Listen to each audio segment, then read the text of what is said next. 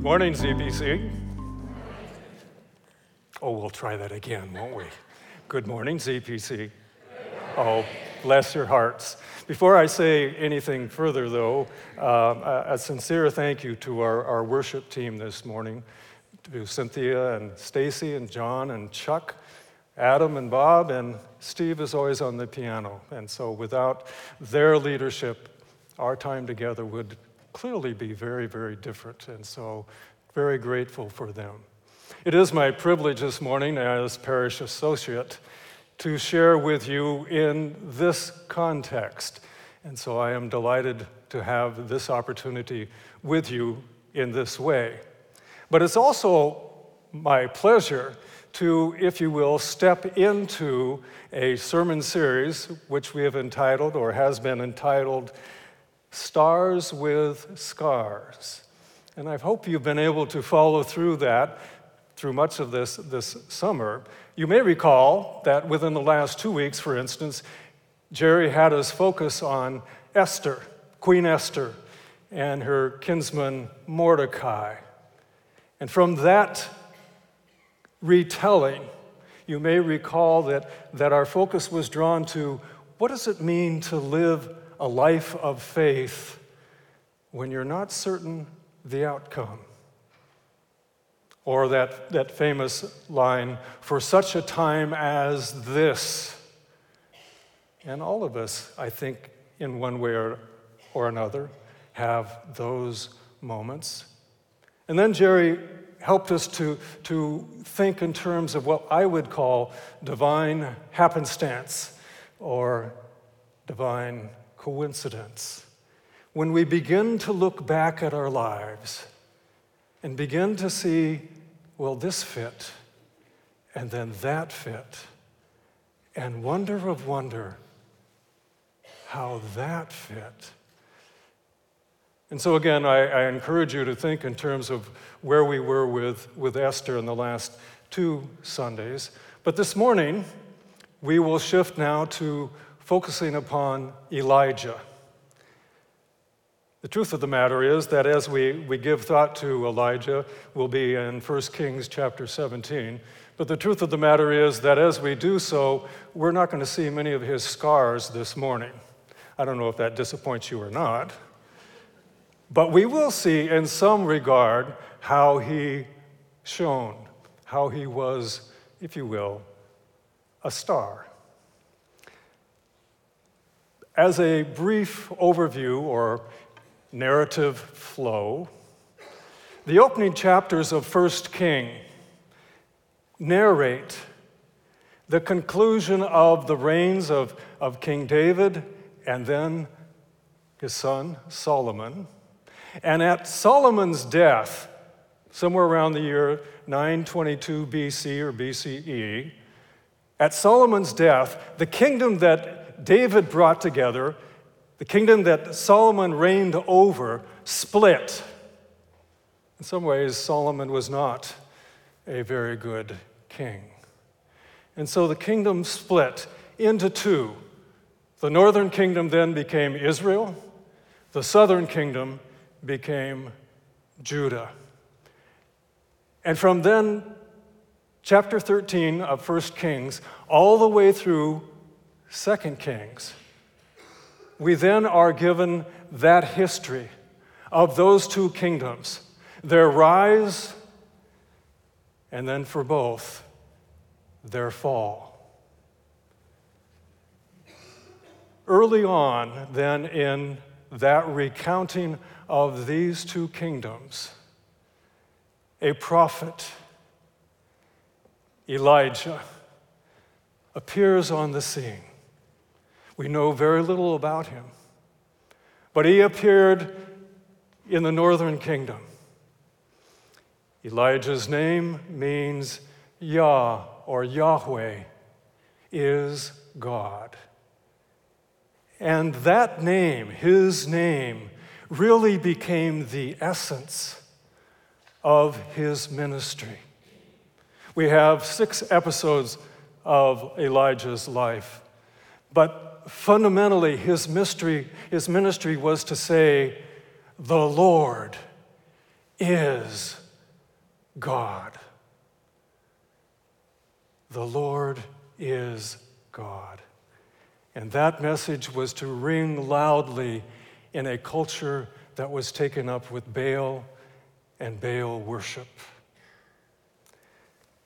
Now, if you will shift with me for a moment, and I believe we will see something on the screen.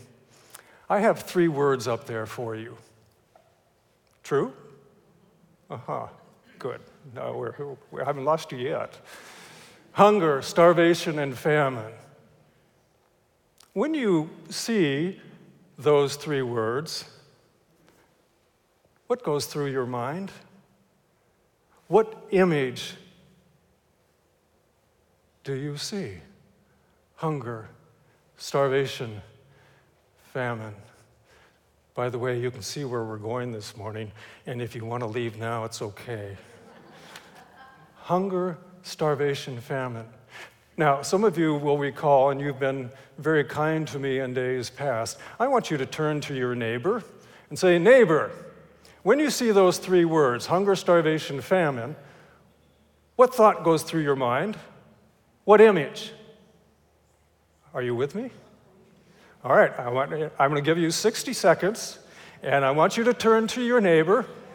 And if you're not close to a neighbor, find a neighbor, and turn to your neighbor and say, neighbor, when you see hunger, starvation, famine, what do you think? What image? Are we together? All right, do it. 60 seconds. Go. I don't know what you're going to do. Go talk to Barry. All right.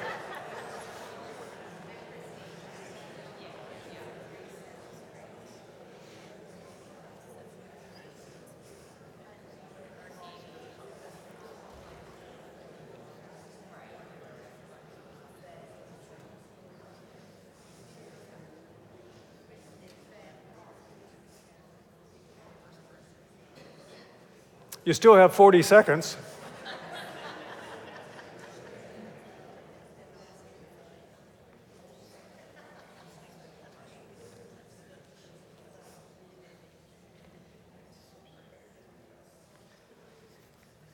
Have you exhausted? Thank you very much for humoring me. You did that in less than a minute, so thank you very much. And lest I lose absolute control here, but I'm going to do it, take a moment, stand and greet one another where you are. Will you please do that? Stand up and greet one another.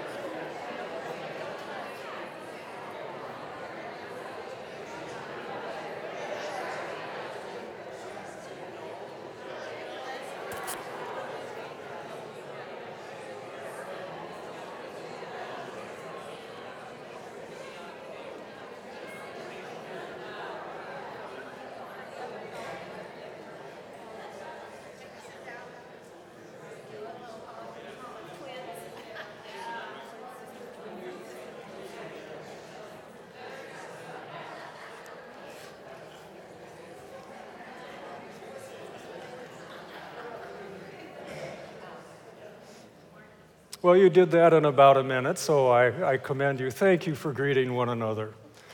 This morning, given those 3 words, and shortly our sermon text, I invite you to ponder with me Elijah and the widow. Elijah and the widow. But I would also warn you, perhaps, that at the conclusion of these moments, you may leave here with more questions than with answers.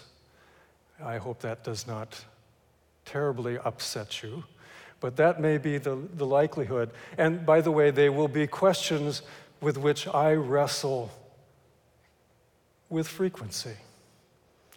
This morning, Elijah and the widow. Let's take a moment and pray, please.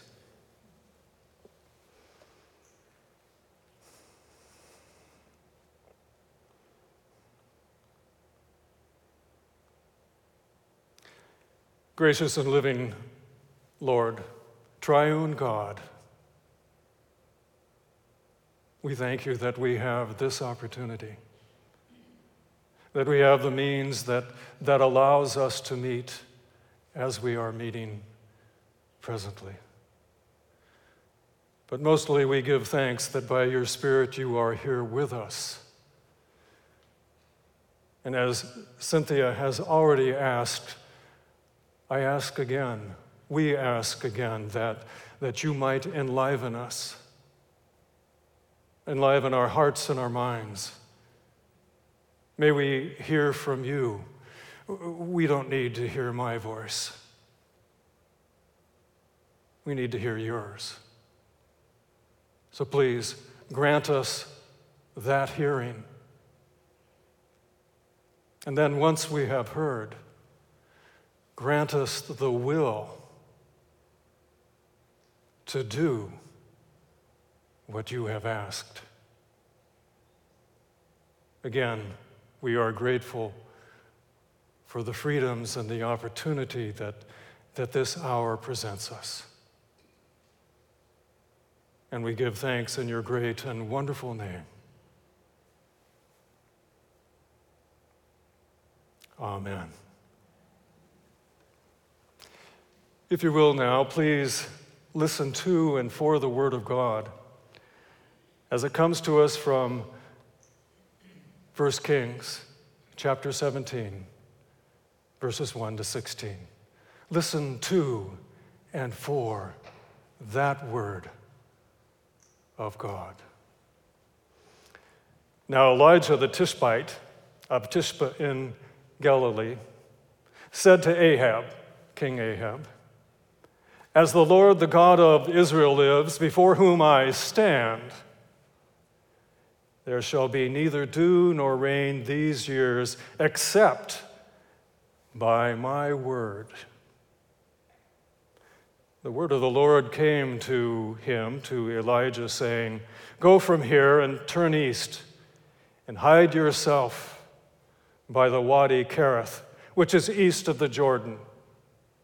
You shall drink from the wadi, and I have commanded the ravens to feed you there." So he went and did according to the word of the Lord. He went and lived by the Wadi Kerith, which is east of the Jordan. The ravens brought him bread and meat in the morning, and bread and meat in the evening, and he drank from the wadi. But after a while, the wadi dried up because there was no rain in the land. Then the word of the Lord came to him, saying, "Go now to Zarephath, which belongs to Sidon, and live there, for I have commanded a widow there to feed you." So he set out and went to Zarephath. When he came to the gate of the town, a widow was there gathering sticks. The Hebrew actually suggests twigs. A widow was there gathering sticks. He called to her and said, "Bring me a little water in a vessel so that I may drink." As she was going to bring it, he called to her and said, "Bring me a morsel of bread in your hand." But she said, "As the Lord your God lives, I have nothing baked, only a handful of meal in a jar and a little oil in a jug. I am now gathering a couple of sticks so that I may go home and prepare it for myself and my son, that we may eat and die."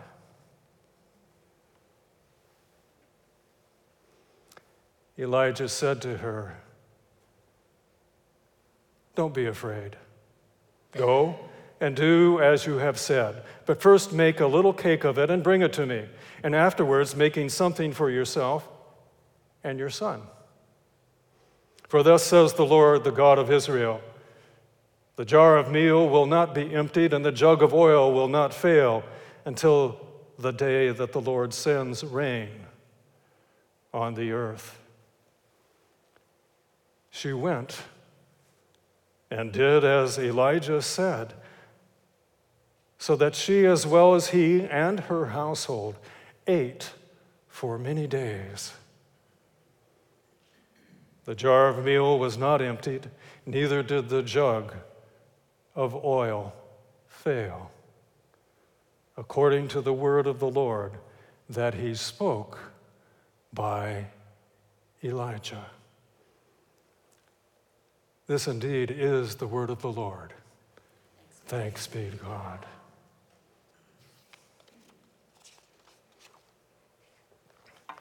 In verse 1 of our text, we read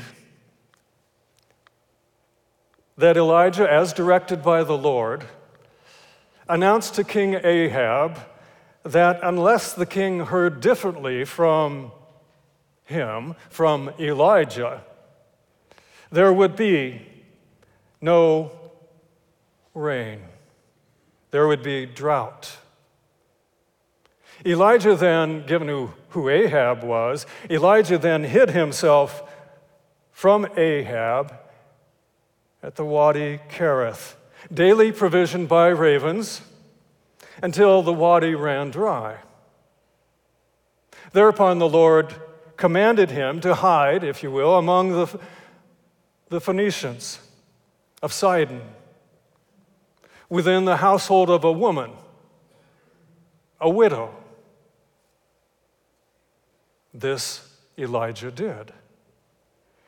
But our narrator, or our author of this text, makes clear that the woman faced starvation and death. She had expected to die very soon. To her credit, however, she gave her last food and drink to Elijah. Such is the storyline, and I know that you know that line.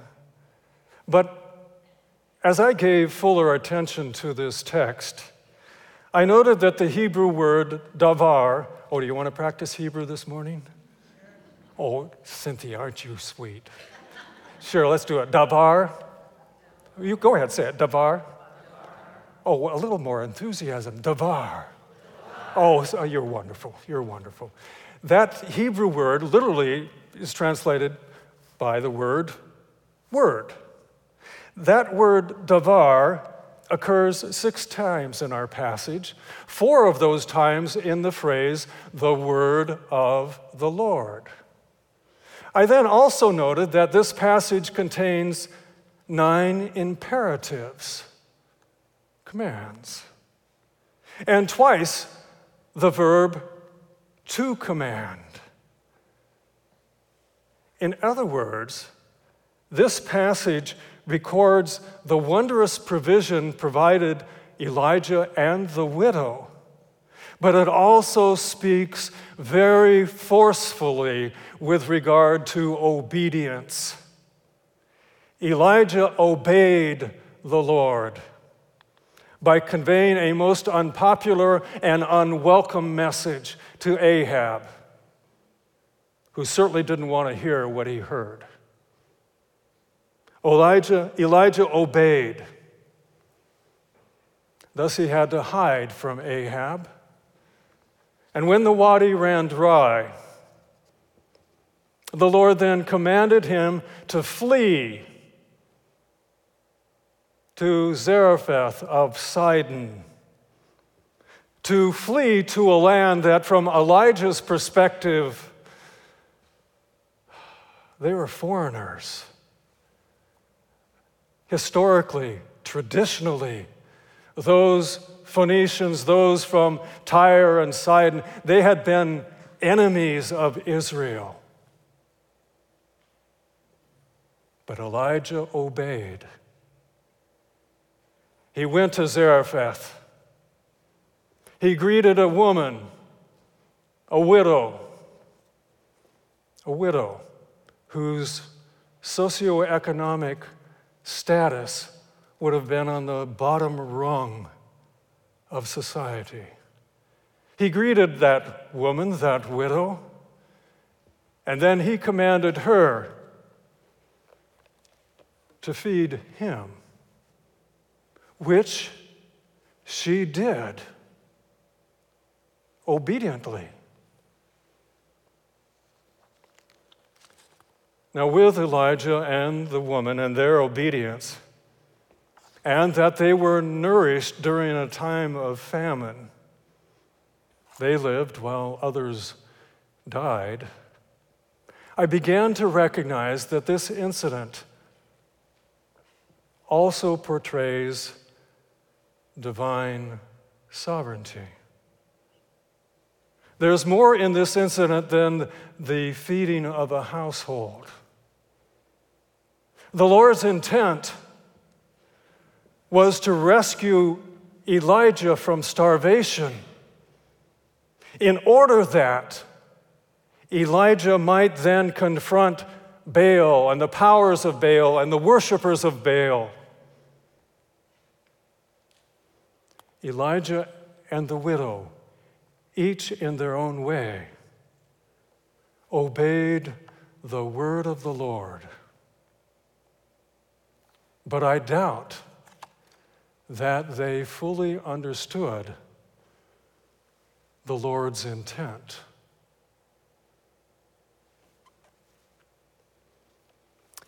Given that our passage this morning, at least in my view, speaks of obedience and sovereignty, for a moment, I would like to share with you the progression of my thinking as I gave thought to this account, as I gave thought to Elijah and the widow. First, initially, I wasn't certain I was the best person to carry the freight of this passage. I know of pastors in Malawi, Uganda, India, the Philippines, Romania, Haiti, North Africa. I know of such pastors who experientially know the suffering that comes from drought and famine, and the crises of faith that come when people begin to ask or say, if God is good, then why has He not given us rain? If He really is loving, why are our fields bone dry? We in Indiana don't often have that kind of problem. Recently, Mary and I were, however, in the Boston area, and they are experiencing drought. But it is even so, it is American drought. So I wondered, am I the person to best address what was going on with Elijah and the widow? For surely our text depicts poverty and starvation. As I indicated before, the widow, I believe the Hebrew is accurate, or my understanding is accurate, that she was gathering twigs. That's all she could find to start a fire. But I have never known poverty nor starvation, although I have observed both. And I know that some of you have as well. Approximately 8 years ago, I encountered this little girl. She was sitting on her kitchen floor. Her father was attending seminary. I've wondered, now 8 years later, and I don't know how old she was, 5. I wondered what her life is like now. Poverty. And then as I thought further about poverty, I was reminded of William Kamkwamba's description of drought, famine, and starvation in his book, and then subsequent film, The Boy Who Harnessed the Wind. Some of you may have already seen this. I recommend both the movie as well as the book.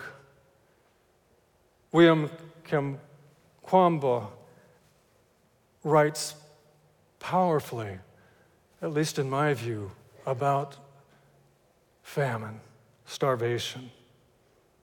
When the only meal for the day and for the past 2 months is a handful of dried leaves, that's starvation.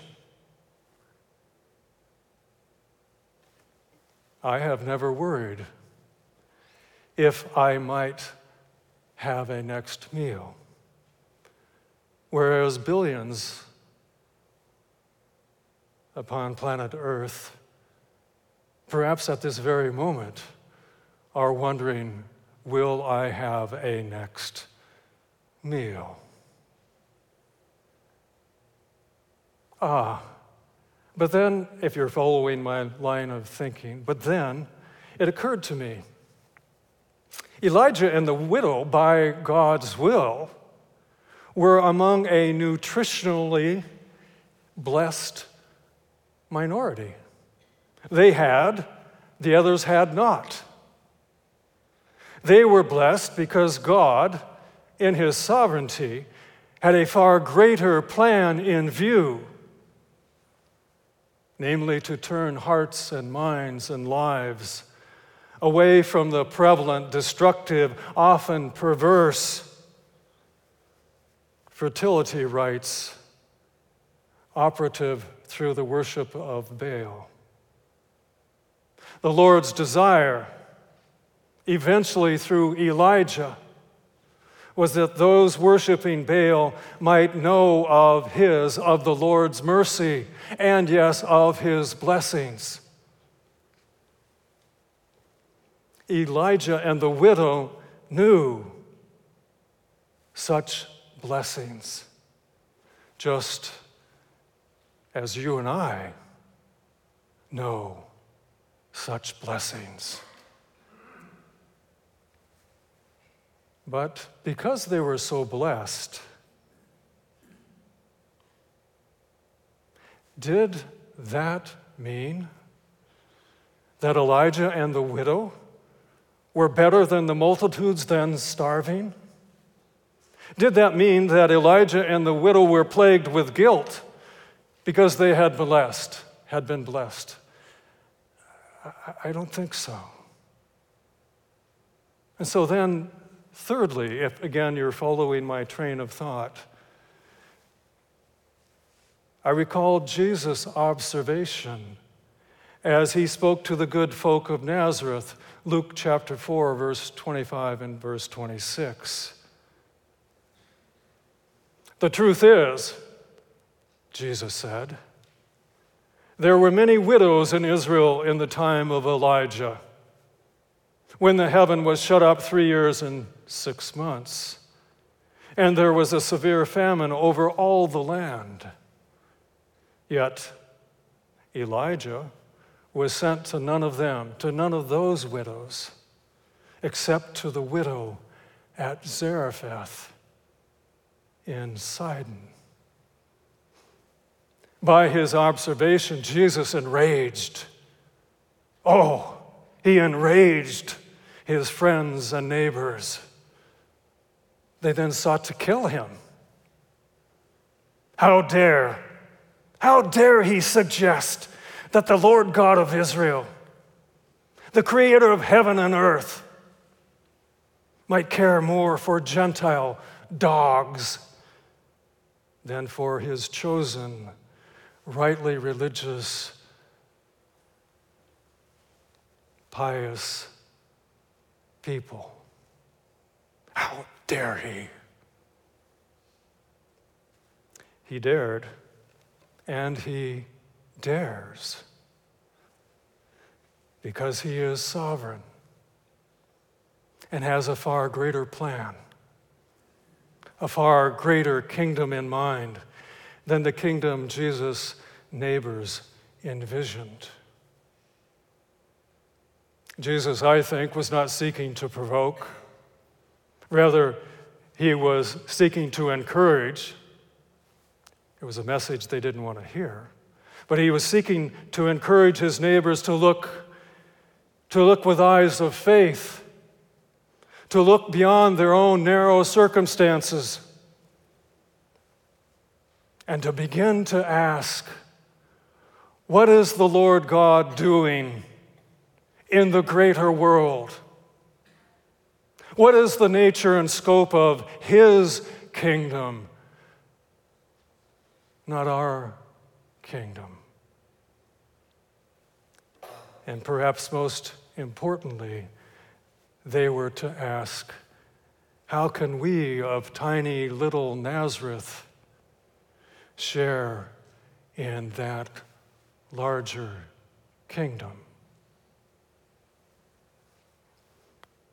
Elijah and the widow, both of whom were obedient, were blessed, not so that they might reside in comfort, not so that they might eat while others starved, but because God was about to use Elijah in a manner that he, Elijah, perhaps could in no way imagine.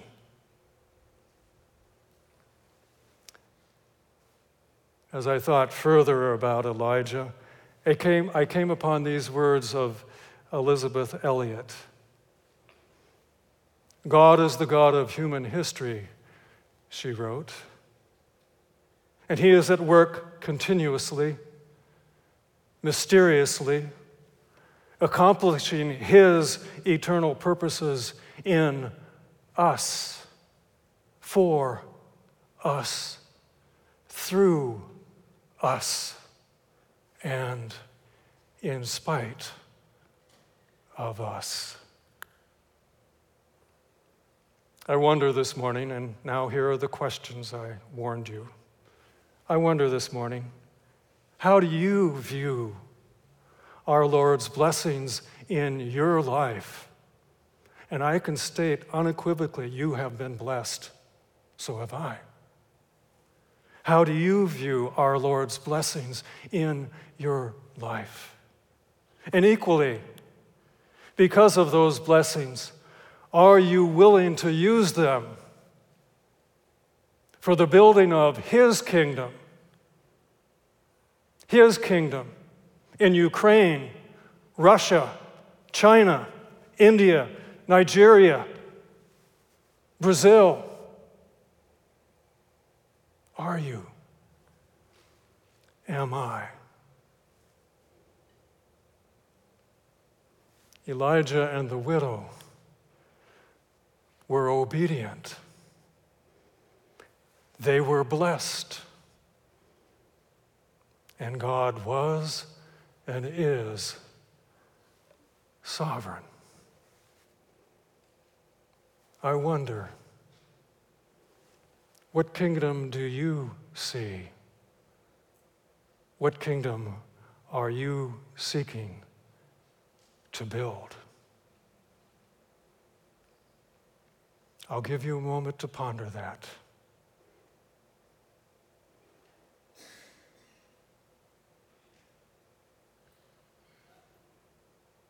Please pray with me yet again. Gracious and living Lord, sovereign, triune God, over all the earth,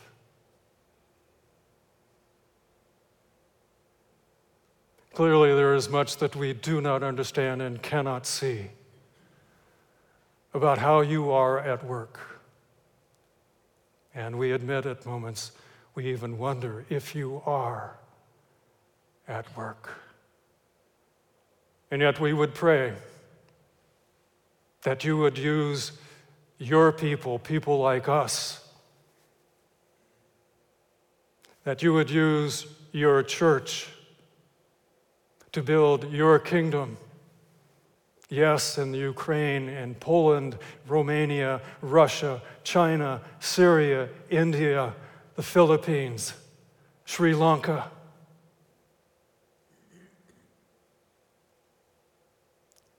In whatever way that we can, O Lord,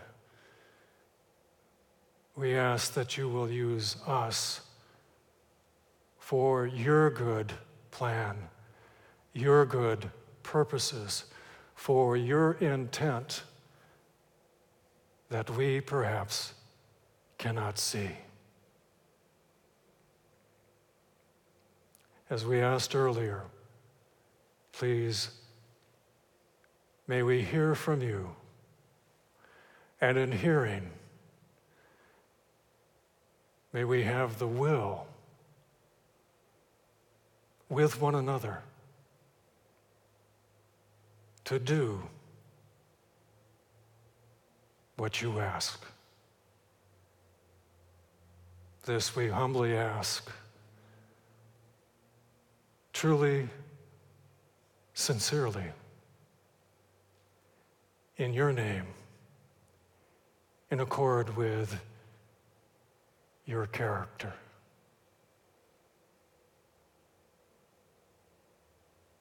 Amen.